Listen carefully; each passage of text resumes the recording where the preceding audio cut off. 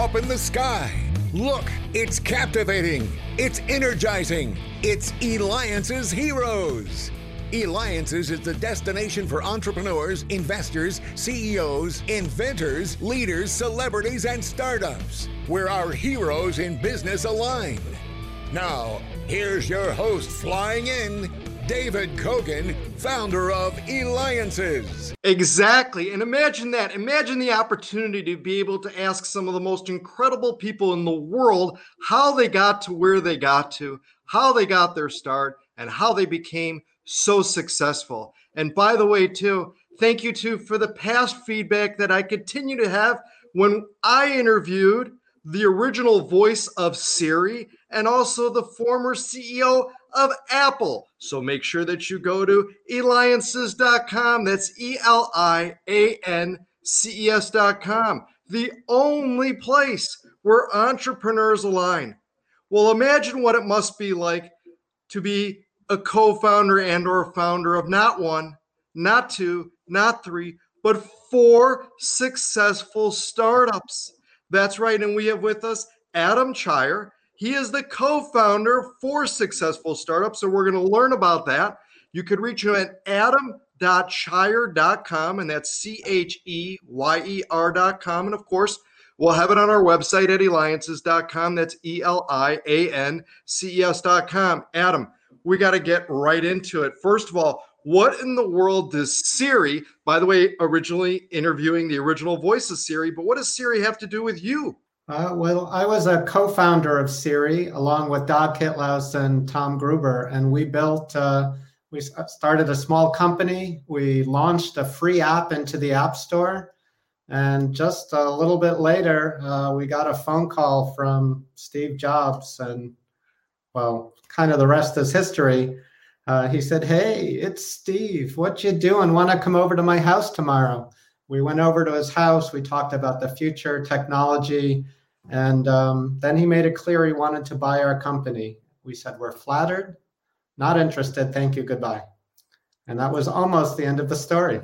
Unbelievable. I mean, just what was like going through your mind? First of all, getting a phone call from Steve Jobs. Did you think it was really him? Yeah, we weren't quite sure. And the first question we asked was, "How did you get this phone number?" Because we were a big stealth startup with no phone number on our website. So we weren't really sure how this was happening. But we created something that I think made a lot of people happy. Steve Wozniak, the other co-founder of Apple, to this day says that Siri is his favorite app, not the version that is in the iPhone today, but the original app that we created. I got to ask you, because some of our listeners are messaging in and stuff. Did you see anything unique in Steve Jobs' house that just like stood out? Furniture, piece, anything like that? It was kind of very, not flashy. It's just a ranch house in Palo Alto, but inside it's just very clean, very simple, very tasteful, very beautiful. So nothing, maybe an Ansel Adams picture or two, but that's about it. Amazing experience. So talk to us about the other startups too. I mean, you've been very successful. Now we're talking 4 startups. People, the odds of having one successful startup is almost impossible.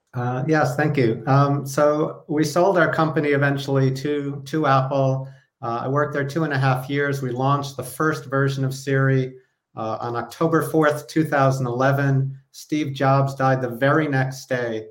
His admin wrote to me and said he was clinging to life to see the launch of Siri. It gave me chills.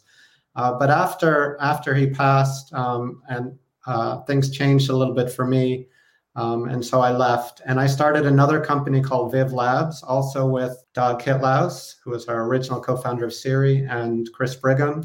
And there, the vision was to create an assistant that would be open to the world, where instead of Apple having to program everything, it would be the world's developers who could create all of the knowledge and content and experiences within an assistant. We wanted an assistant that could scale as much as the web and mobile. We wanted it to be a global paradigm. So we started Viv Labs. We ended up selling it to Samsung. It's now in hundreds of millions of devices, TVs, phones, refrigerators, smartwatches. That technology is in there. All right. how do you come up with these ideas that become virtually used by so many people? How do you come up with it? In 2004, for me, it was the 10th anniversary of the web. And I said, that's interesting. I sat down and I made 10 predictions for the next 10 years.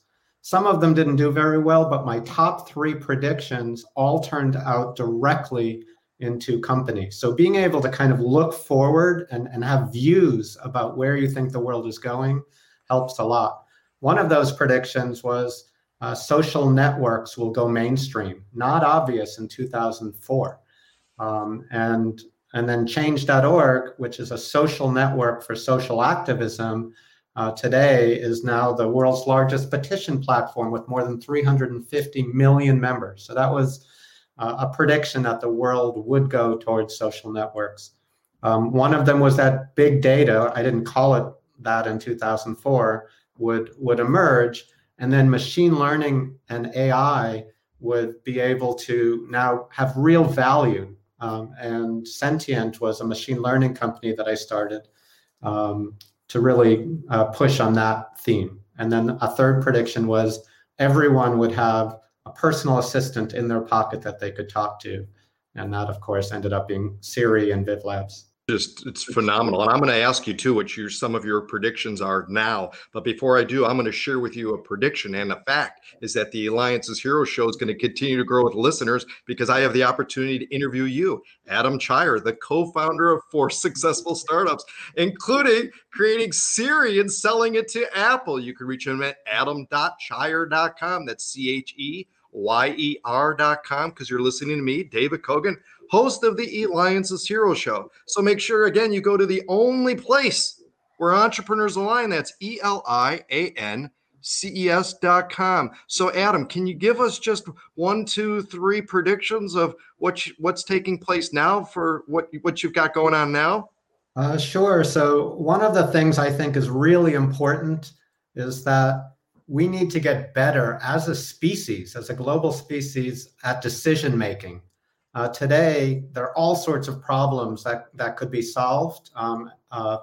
Everything from climate issues to population issues, poverty, human rights, on and on, pandemics, for instance, that take decisions among a lot of people. And I'm very interested in, and I think it's essential that we get to the point where humans can make decisions better and we have the tools to do that. Today, we don't, we use Excel and PowerPoint, but it's not really helping us come together hierarchically across all of the organizations to kind of think deeper and solve problems better. We can do better than we have today. Also, too, is I got to mention this because this is part of your background, and I love the fact that you do magic too. In fact, you were on the Penn and Teller show. That's right. I actually say that entrepreneurs and magicians are exactly the same. Both imagine an impossible future. I mean, if it exists already, an entrepreneur doesn't need to make it, and it's not a good magic trick. So you imagine an impossible future and then work your way backwards to make it come true. Solve the math, the science to make what seems impossible a reality. If you think of Siri 15 years ago, we would have said, I can talk to an assistant and accomplish all sorts of capabilities just with my voice. Would have been a magic trick. So yes, I like to do both sides of it, being an entrepreneur and a magician. It's a hobby of mine, but a lot of skills cross because to bring a vision to someone as a magician, you need to sell your vision in a compelling way. Entrepreneurs need to do that too. Adam, what kind of projects, what are you working on now? What's your interest now? Well, I'm still pursuing this idea of the assistant really being a global phenomenon that changes every connected user and every connected business. Billions of requests flow through Alexa and Siri and other assistants, Bixby, but it's not important, not like the web or mobile. I think if we tweak it a little bit, we can actually unleash a new kind of interface for everybody. And I'm thinking about decision-making, as I made reference to.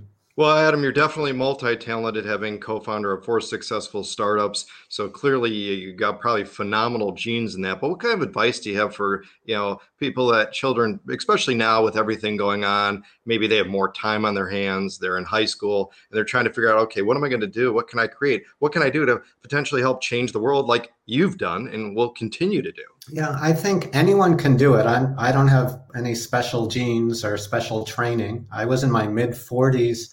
And had never started a company before. No training, no MBA. But I think the most important thing is to dream about what could be better. If you have a dream, if you can picture something, if you're frustrated or you just have a picture of what could be better, you can now make this come true. And the best way to do it is to make a prototype of it. Don't just speak in abstract terms. Build some version that you can show to people and get them excited about it. This will inspire them. And if you can get enough people behind you, you can really change the world. Well, Adam, incredible. I got to tell you, after this, I'm going to try to make my list of things of the future. You create the magic, both with the magic of in front of Penn and Teller, and also too being the co-founder of 4 successful startups. That's truly magic. That's right. Make sure you check out Adam Cheyer by going to adam.cheyer.com. This has been David Kogan with the Eliances Hero Show.